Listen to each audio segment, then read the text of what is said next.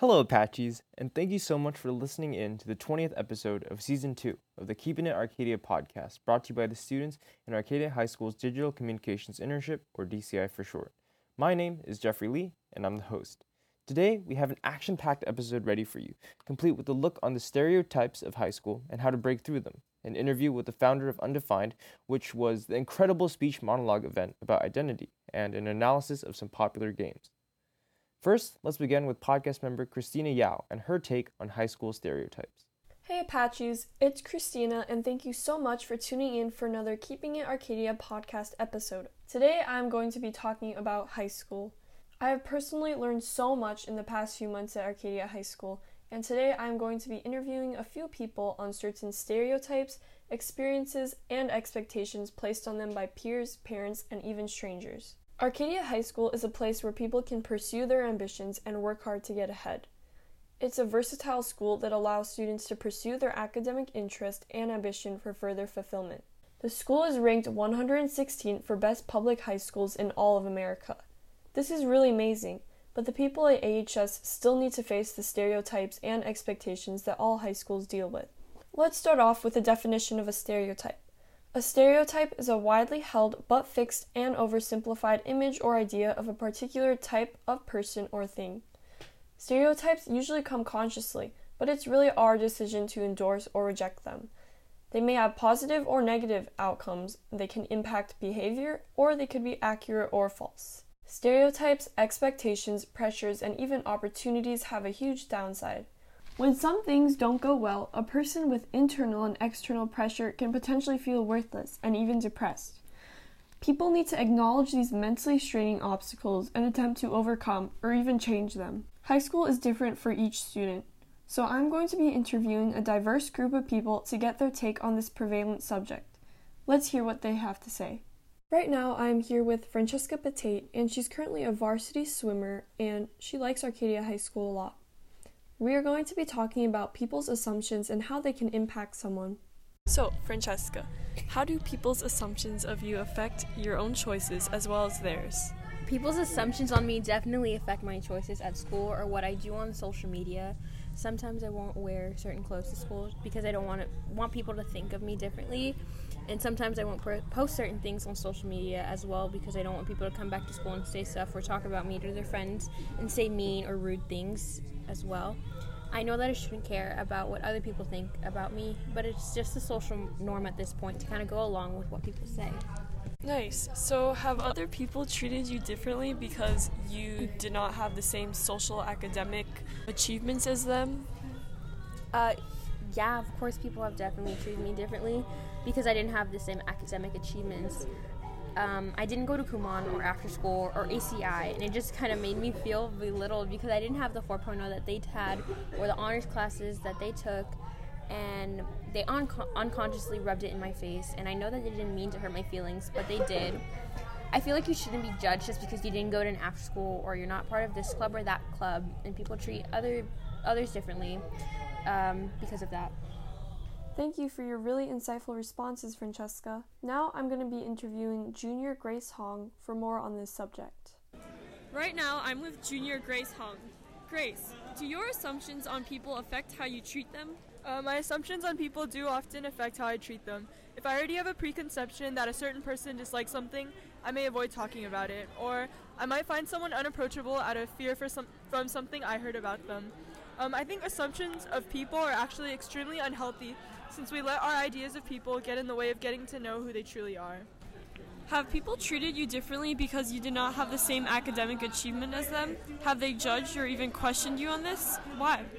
I do think people have treated me differently because I did not have the same academic achievement as them. As a result of this, I have sometimes felt like I was looked down on or not smart enough to understand.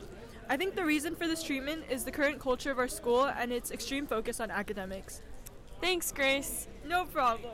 Next, I'm going to be interviewing sophomore football player Caden Hall on stereotypes. So how do you let stereotypes not affect you? You can't let the stereotypes get in your head. As long as you have a certain mindset, and that mindset is, as if people don't know what the truth is, then oh well. As long as you know what you did, what's right, that's all that matters. Everyone who thinks differently is they just don't know. So there you go. Thanks, Kaden. Overall, high school is a crazy experience, and it can be different for all people. The challenge is to pursue your interests and not take other opinions to heart. This can be very difficult to do, but a place like Arcadia High School gives us all the opportunities to succeed. If you believe in yourself, stay optimistic, and work hard, other opinions and stereotypes of you won't matter, and you can achieve your goals and make the right choices. Next, let's head on to podcast member Becky Chen and her interview with the founder of Undefined, Philbert Ong. So, Philbert, can you tell us what this event is all about? Right. So, Undefined is a identity monologue series event. So, can you tell us what your purpose was in making this and what inspired you to create this? So, this event was created in the hopes of highlighting unknown stories of personal discovery and development and the people all around us. So, all of us here at AHS, we're at that age where we're just beginning to make sense of who we are. And we've had all these different experiences that contribute to our own perspectives on life. And I thought that it was really important that we all have a little bit more insight into the lives of other people. For me, myself, I was inspired to create this event because last year I knew that I was going through a lot, figuring out who I was exactly. And I just questioned if anyone else around me was going through the same thing. And lo and behold, with this event, I can definitely confirm that that's a reality. So, can you tell us what message you hope to send out by creating this event? So, I wanted to create this event in hopes of fostering an environment where sympathy and mutual understanding is possible. And I wanted everyone to listen to each other's stories and understand that perhaps they're not alone. So, I guess the main message is you're not alone in your experiences. Even though we may come from different backgrounds and have different upbringings, we have a lot of unifying factors that bring us together. And the world isn't such a scary place after all. Thank you so much, Philbert. Thank you. Hi, my name is Anya Yang, and I'm here with Manasvi Chandra to speak about her experience with Undefined. Undefined was described as a monologue series that showcased the complexities, joys, struggles, and various other aspects of how people define themselves. What message were you hoping to stand out in your monologue?